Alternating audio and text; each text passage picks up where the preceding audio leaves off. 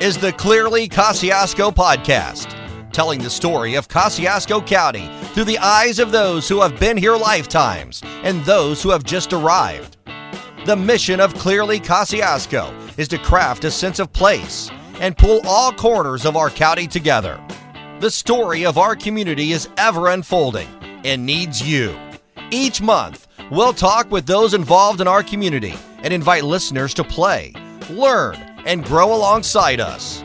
Now, the latest edition of the Clearly Kosciuszko Podcast with your host, Jody Claypool and Ryan Martin. Welcome back to another Clearly Kosciuszko Podcast, broadcasting live once again here from the third floor of City Hall, Warsaw, Indiana. Another beautiful late autumn day as we look at sunshine out the window. Temperatures are falling. Jody, it's hot apple cider season. This, to be honest with you, is my favorite season. It is? It is. I like bonfires. Yep. I like the warming beverages. Yep. Your coffees, your teas, your ciders. Your whiskeys. Your coffees. Your libations of various sorts. I like getting out and getting a breath of that brisk air down in my lungs. Yep. Let's talk about what we don't like. Burning leaves. Friends, if you're going to burn leaves, be a good neighbor. Don't burn leaves when your neighbor has the window to their house open, because you're not going to make any friends that way. Well, where you live, though, when they're burning leaves, it's like a full-on, you can't even drive. Yeah, you can't see anything. There's smoke everywhere. I like the smell of burning leaves, but it gets a little crazy. Because burning leaves is one thing. When you try and burn leaves that have been sitting under a carpet of wetness for forever, come on, friends. And if you live in the equivalent of a state park with like 1,000-year-old trees where the piles of leaves are almost as big as your house and you're burning them. I'm using the grain truck this year to haul my leaves out of the neighborhood. That'll be fun. That's very considerate. Yeah, it's very nice. So anyway, enough on that. It is a beautiful time of year. I'm not looking forward to what comes next in terms of winter, but it is what it is. It's something in northern Indiana that we're going to have to deal with. But we have something that is completely unrelated to autumn, winter, or anything, therefore, to talk about and with today. Jody, who is our special guest on the podcast? We have Ryan Pinnell. He's the president of Diddage. Okay. And I'm just going to leave it at that. I'm going to let him tell the story about the business, what it is, how it got created, and all that jazz. And probably the first question he'll answer is, the name, because I hear that, I'm like, what the heck is Diddage? And I've used it. Okay. I've used Diddage, used the business, I suppose, is the best way to say that, and the services that they provide. All right, Ryan, welcome. Ryan, to you, buddy. Yeah, thanks for having me. I'm super excited to be here. And so Diddage started back in the early 90s. It was started by my family, and started primarily as, I guess in layman's terms, just flipping and picking medical equipment. We have evolved since then, and the name throws everybody off. So it's okay to not know what that word is. So my dad and my stepmom basically created the name Diddage from the investors' middle initial, all the investors that started the company. And it just made this weird word, Diddage, that nobody knows how to say. We get Didage, Didage. There's a plethora of other ones, but it is Diddage, and it was started as Diddage Sales Company, but we're just trying to rebrand now, and it's unique enough to just keep it to Diddage, and then where we're moving toward now is premium capital equipment. So not only refurbished equipment, which is one of our core competencies, but it's also we distribute brand new equipment for about 30 or so manufacturers. So just as a clarification for the listeners, when I've used them, I'm using them for orthopedic instrumentation. Okay. So they're a medical device capital equipment provider. Correct. And now that you've said that, I want to go back to the way he introduced it to start with. Flipping and picking. So when I hear flipping, I'm thinking houses. And when I hear picking, I'm thinking Mike and whatever the other guy's name is on American Pickers. Are you seriously talking about going out and rummaging through different areas and taking good deals on equipment and saying, "Oh, I can do such and such with this"? Is that really how this started? That is exactly how it started. That blows my mind, honestly, Jody. Well, keep in mind, and I can give you a little bit of insight to how a phenomenon like that can occur. So, specifically from an orthopedic standpoint, the orthopedic companies created a situation ages ago, 40 years ago, 50 years ago, in which they sell implants, but then they give away instrumentation. It's kind of like the razor handle model. Okay. Where you would sell the razor blades, but you're giving somebody the handle. Well, in that particular situation, we're talking about $60,000 to $100,000 of high-value materials that are being sent out for use that never come back. They get sent out to a hospital, they get sent out to a distributor, and they're just in circulation to support a certain number of surgeries to implant whatever the device is, right? And there's a life built into these things. Well, a lot of times those instruments never even get put into circulation. They just sit on a shelf somewhere. Well, these distributors need to keep getting the latest instrumentation, so they have all these high-value capital like instruments, and they don't. A lot of guys would just throw them in the back of a scrap truck. You're talking titanium, cobalt chrome, high-dollar stainless steels, all just going and getting tin value at the local salvage yard. Or you get a very clever, repurposer, because a lot of this stuff a mallet can be used in any case. Oh yeah, I can. Right? A saw saw blade can be used in many, many different cases. Pins can be used in many, many different cases. Right. And all of these other instruments, they do start to look a lot like carpentry instruments. So you got pliers. And 100%. Yeah, osteotomes that look There's like chisels. a lot of scary stuff in our cabinets. Wow. But what you're mentioning is just that's a fraction. That's 2% of Oh my. what we do. Oh my. Our core competencies are operating room tables, power procedure chairs, Oh, the big stuff. orthopedic saws and drills. That's something that I specialize in. Okay. Yeah, when we're talking about reclaiming stuff and repurposing it. Now, I mean, I walked into your facility and it's beds. Like you guys have beds, and it looked like you almost had did you have C-arms in there? Yeah, we have a few C-arms, yep. I mean, those are incredibly expensive pieces of equipment. Yeah. Wow. Yep. Amazing.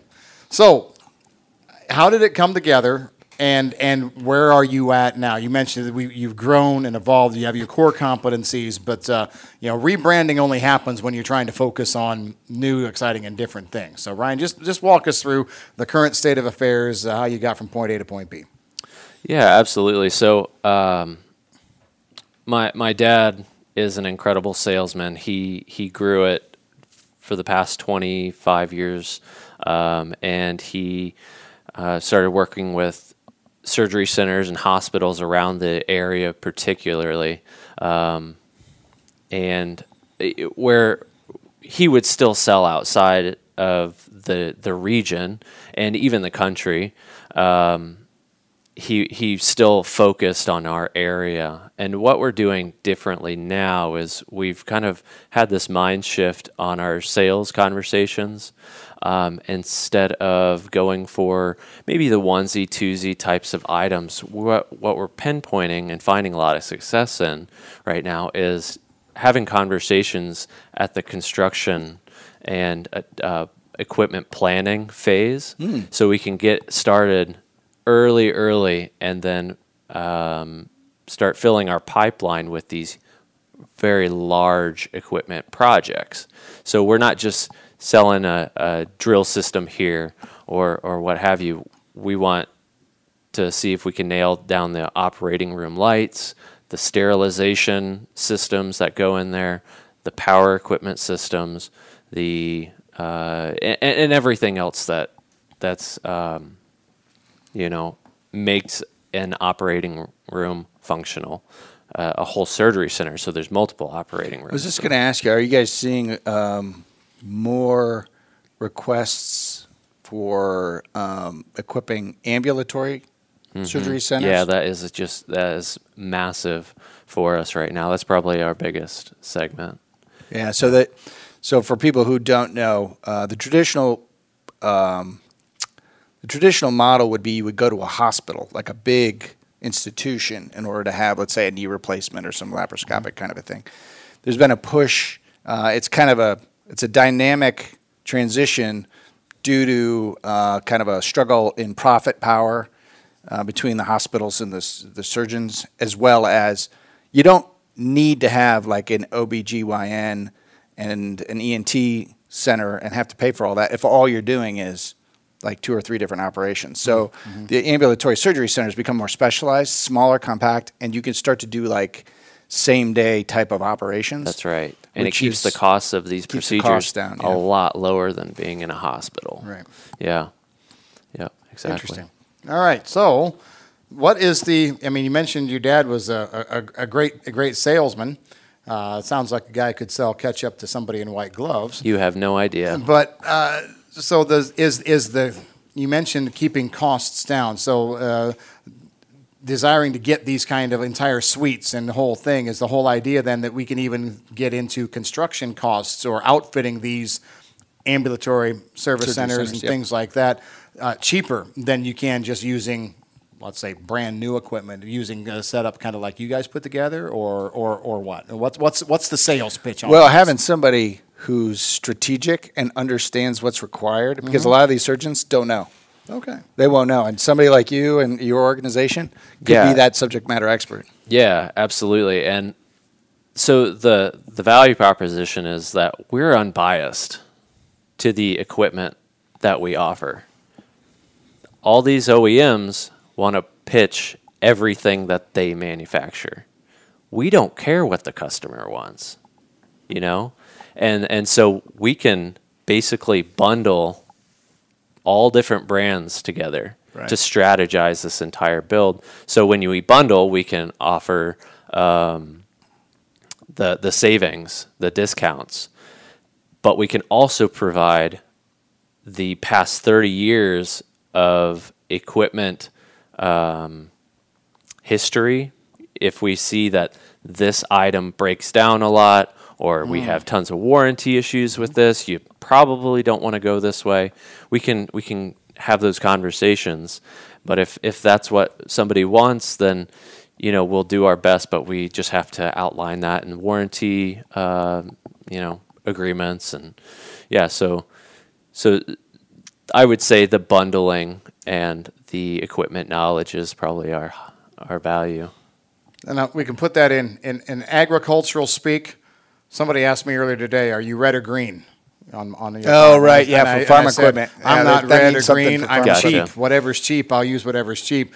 Well, you're basically the same way. You don't care if it's red, green, blue, yellow. You'll put together what is going to be the most functional for whoever needs it. Yeah. We try to mitigate as much risk, for us as possible, because there are a few items that just give us headaches, but they're necessary evils, and so we're trying to strategize what are the best equipment routes for us to offer, and that's why we've really supplemented new equipment agreements with these OEMs, just so we have the option. We can give the option. So, yeah. Right. And business is located here in Warsaw. How long have you been here? Started here? So it was started in my family's garage.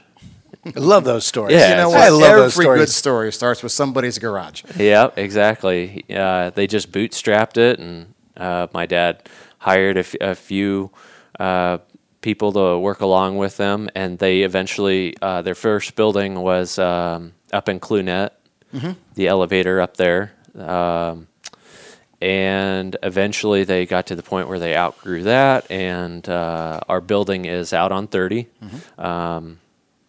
just past kind of that, the new hospital that's being worked on, or medical offices that are being built out there. So we have done an addition within the past 5 years to expand, and even we have space to grow in up there. But we are expanding further yet into a more functional space for warehousing up in New Paris even. So we have, I think, coming up on around 9,000 extra square feet up there as well. Yeah. Awesome story. So let's talk a little bit. Let's pivot away from the business. Let's talk about Ryan. So if Dad started this and you started it in the area, started it in the garage, how did your role evolve, and how has your role evolved here in the community? What you do? Yeah. So when I started in 2008, I didn't have much of any medical background, so I was kind of cutting my teeth, and he put me in charge of a one division that was called Surgical Power, which was the drills and saws. And just like any kid straight out of college that doesn't know what he's doing, you flounder around for a while, and then there's this something that clicks in your head. And after some time went by, this click happened, and I started catching on, like putting those things that I learned into business school into practice, and starting to develop better habits through my workday, and to make this kind of a division that was mediocre profitable. So I was able to take it from a couple, like 100,000 in revenue, then to 250 to 500 to 900, and it just kind of kept on going up from there. And these things that I was working through my head were just catching on, and we just started making things better. We brought in techs and creating better processes and adding programs. And in 2017, my dad wanted to, he decided to bring on a COO that had a lot of technology background. He had worked with customers at Google and some of these big Silicon Valley type of companies. And so he took what I was doing in Surgical Power with my team and took the benefits of what Ditage was, and we mashed them together and created processes and organization with Ditage, and we made it one company. And so through that, I've had to learn how to,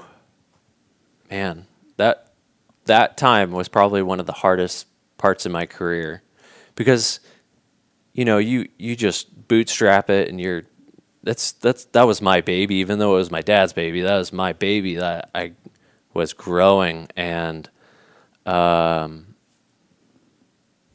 kind of, in a way, kind of hand that over was a very tough thing.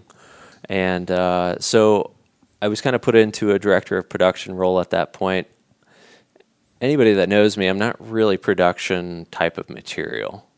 I like communicating. I love networking. I love people. I just connect. I like connecting with people.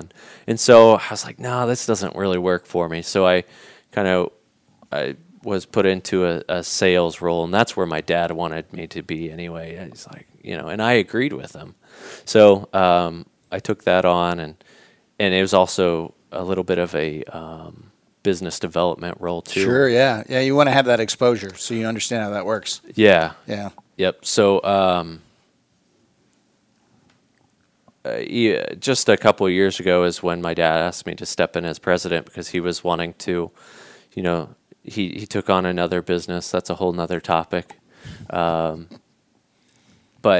also he's at that point of retirement, and he just wanted to start making that transition and thinking about that transition. And so, as far as leadership goes, this whole past couple of years has been a growing experience for me. and how to communicate and how to express my emotions, when not to, when to. I'm really big into personality tests, and as I have as I dove into this one in particular just recently, I've been learning a lot about how to build teams, and it's just been stretching me, I guess. So I don't know if that answers your question, but No, that's perfectly fine. Yeah, Perfectly you're uniquely positioned for our podcast to kind of explain the growth stages of somebody who's come in from a paternally owned business and make the progress, make that evolution from getting that firsthand basic, like in the trenches experiential knowledge, and then stepstoning it all the way up to then leading the business. That's quite a journey. That's an interesting journey, and it's here in town, right? So it's something people can relate to. They're going to drive by the business. They're going to know now what the word means or what the business is about, right? Yeah. Like, what the heck is that, at the right? minimum.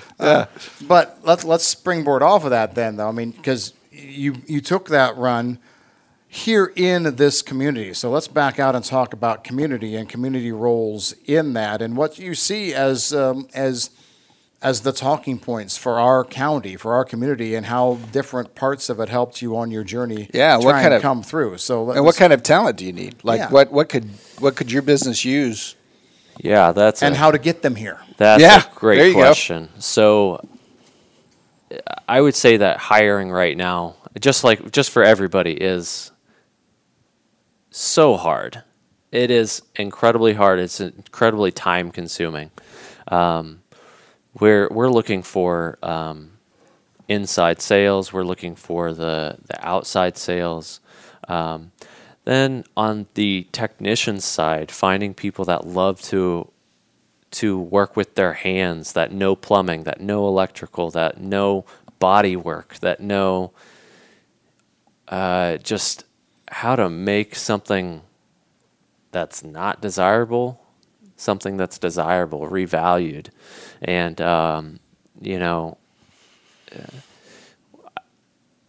I would love to think that all credentialed biomedical technicians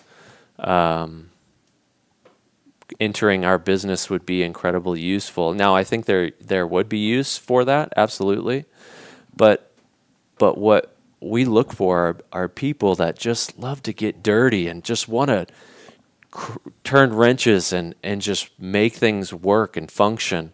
And I think that there's so many people in the community that maybe not believe that they have the skill set to do some of the things that we do just because we're in the quote-unquote medical industry. Mm-hmm. They don't believe in themselves enough. And what we do is we provide everything that they need to be successful. We've got all the tools. We've got gantry cranes so people don't hurt their backs and hurt themselves. We supply everything that people need to be successful in our company. We just need the people. So you need some wrenchers. You need people who are mechanically inclined. Absolutely. Okay. Yeah. We'll send that message out. I mean, coming from an engineer, this is one of the reasons why Helping Hands is such a compelling non-for-profit initiative. So Helping Hands is a 3D printed prosthetics for kids in northeastern Indiana. But what it does is, what we really do is we partner engineers with recipients. And why that's important is because there's a lot of engineers out there. If you told them to change a light bulb, they'd start getting on the whiteboard and they'd probably calculate, the lumens and all this other jazz. Exactly right. Would never take a light bulb out of a socket. It's like, you didn't have to do anything. Or even go get the ladder to get there. Just take it out of the socket, put a new light bulb in, right? You need to have the ability to take the academics, translate the knowledge, translate the passion in practical ways into a physical manifestation. And that's what this does. Mm-hmm. And there's a lot of people out there who are engineers who don't have the degree. Right. I know people who they're just phenomenal. They can build anything, and they know how to take things apart. But you're a perfect example. You're an engineer. So he's always fixing stuff, probably because he's always buying stuff from Napanee that's 200 years old. He's got to fix cheap, it, and I have to fix it. So you're doing your fair share of picking too. Oh yeah. Yeah. Oh, There we 100%. go. Trust me. Yeah. If you even knew. Yeah, if you see a blue Fiero driving around, that's this guy right here. Yeah. All right. Anyway. So no, that's yeah. great. Okay, so the call is Dittich needs wrenchers. You guys need mechanically inclined people. Yeah, exactly. Yeah, and we've been working with the college, Grace College here in town, as far as finding kids that want to cut their teeth on getting into the medical industry. 100%. I know a couple of people. I know one rock star you're going to be fighting for. Okay. Yeah. Perfect. Yeah. That kid, I call him a kid. He is incredible. He's like, I look at him and I start salivating. It's like, if I could, I'd gobble you up. Yeah. So what are the things in the area that you like to do? Family man, you like to be out and about. What are the draws here to Kosciuszko County that keeps Ryan still wanting to keep his roots here? Yeah. So we just moved from the south side of Warsaw, and we moved up to Milford. There's a little lake up there called Camelot, and I love to fish. I actually grew up down in Florida from the time I was like 3 till a couple of years into college, and so I was around water. I was kind of that stereotypical surf bum, admittedly, and so moving up here, there was a void until I recently moved onto this lake. I love to fish, and so I like I said, I love to fish. My wife and I, we are musicians, and we are very active in our church. We used to do a lot more gigs when we were younger, but maybe in the future. But right now we've got very small kids, and we're just trying to dive into that as much as we possibly can and just enjoy them in this period of time. So we both love our families so much. Her family's up in Goshen. My family is still here in Warsaw. And so we'll spend time on Winona quite a bit. And my side of the family they're skiers. My brother and sister were on Lake City ski team, and my brother was one of those crazy guys doing backflips and stuff on the weekends at Hidden Lake. And my dad is one of the best slalom skiers. He's probably too humble to admit it, but he is extremely good at skiing himself. So we'd love to spend time in the lakes and do some fishing and just enjoy what the county has naturally provided, and that is the lakes. In my opinion, I not that I've been to all the counties in the state, but I think Kosciuszko, because of the lakes and the waterways, has the most to offer. So without giving away secrets, spots, or things like that, what are we fishing for on Camelot Lake? Well, I'll tell you, the crappie are huge. Okay. They're really big. The bass are not. The bass are all 10 inches. And it's What's the coverage around the periphery of the lake like? Well, so Camelot Lake was a quarry. Yeah. Yeah, it is an old gravel pit. And so in the deepest spots, it's around 43, 45 feet deep, which this lake is not big at all. It's about the size of Goose Lake. Okay. As far as acreage goes. And so all the drop-offs, it's just sheer drop-offs. So you can find, I haven't even really, we've only been up there a year, and I haven't really figured out what the bass are doing. But the crappie really like the deep spots closer to those, drop-offs a little bit. There's some certain spots, so. This sounds like Goose Lake. This sounds like Goose Lake with its topography. And the crappie are supposedly huge in Goose Lake as well. So Yeah. I hear you. I hear you. It's fun though. It's a blast. Yeah. Shore fish, or you have a little boat that you motor around out there? Yeah, so I just got a little boat that's 16-foot aluminum. It's got a center console. Got it from a guy on Chapman. Really nice guy. And I don't need the horsepower, but this thing's got a 70-horse motor on the back. And I can see it now. Camelot skiers and fishing trips and fishing charters. Well, so funny enough, Camelot is known for its being a ski lake. I thought years ago, I grew up in New Paris, so I thought Yeah. years ago there was a ramp. We're talking 30, 40 years ago, there was a ramp out there before the houses got all built. Hidden Lake is not that big, right? Hidden Lake is very small as Yeah. well. Yeah. But they used to have a lot of ski competitions on Camelot, and they set up a slalom course, and they even have a big jump ramp floating out there, and everybody knows that when the skiers come out, everybody's gonna move to the sides. It gets a little territorial. I try not to get into the politics of that, but there are some, and it's really fun to watch those people because there is a family that is, maybe I've met them. I don't really know yet, but the one gal apparently is a nationally ranked slalom skier. So right there on Little Camelot. There you go. Yeah. It's educational. 30 minutes has flown by very, very quickly. But I suppose as we kind of wrap this up, as much as I've learned about the medical device side and picking and flipping instruments, we need to go ahead and ask the standard question, Jody. So this podcast is in partnership with Kosciuszko, the Economic Development Corporation. This is the Clearly Kosciuszko podcast. So what we ask everybody who comes on is, what does Clearly Kosciuszko mean to you? Yeah, I stewed on this question, and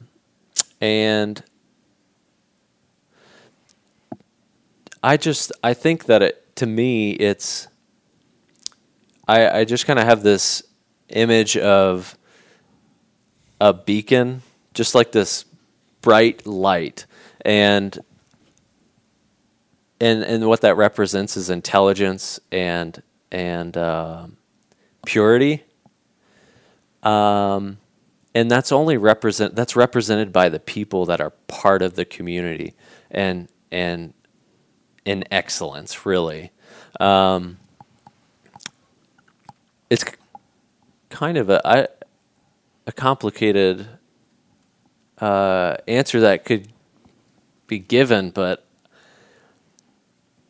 yeah, I mean, it's just my vision for the county. I want to see excellence just magnetized to this county. And it's the businesses that drive it.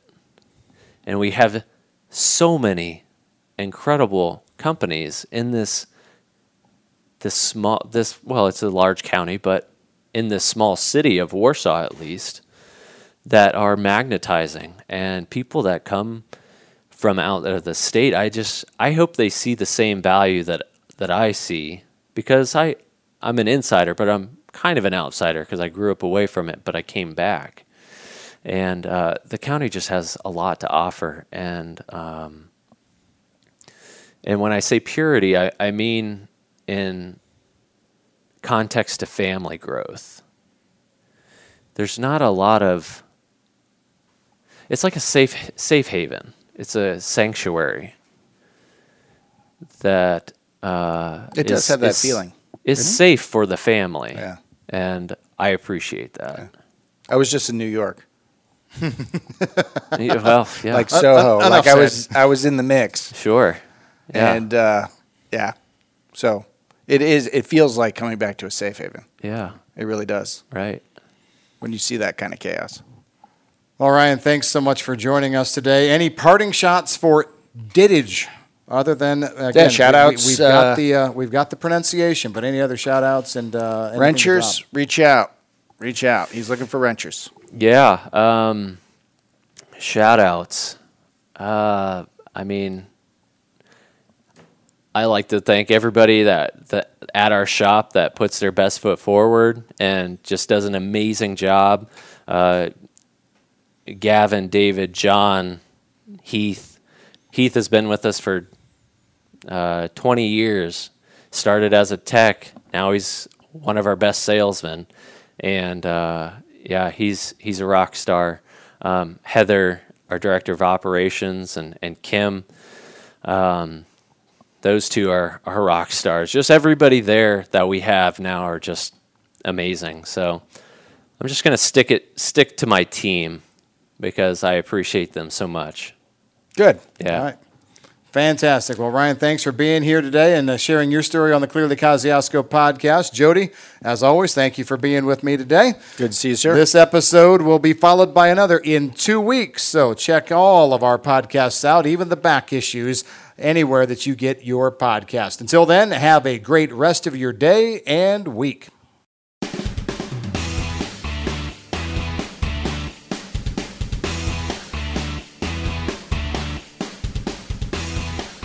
Clearly Kosciuszko is a county-wide voice created in partnership between the Lilly Center for Lakes and Streams, Kosciuszko County Convention and Visitors Bureau, Kosciuszko Chamber of Commerce, and the Kosciuszko Economic Development Corporation. If you're seeking a day trip or a weekend getaway, a place to start your business, or a flexible location for a corporate conference, Clearly Kosciuszko will connect residents and visitors with the right resource throughout the county. Thanks for listening.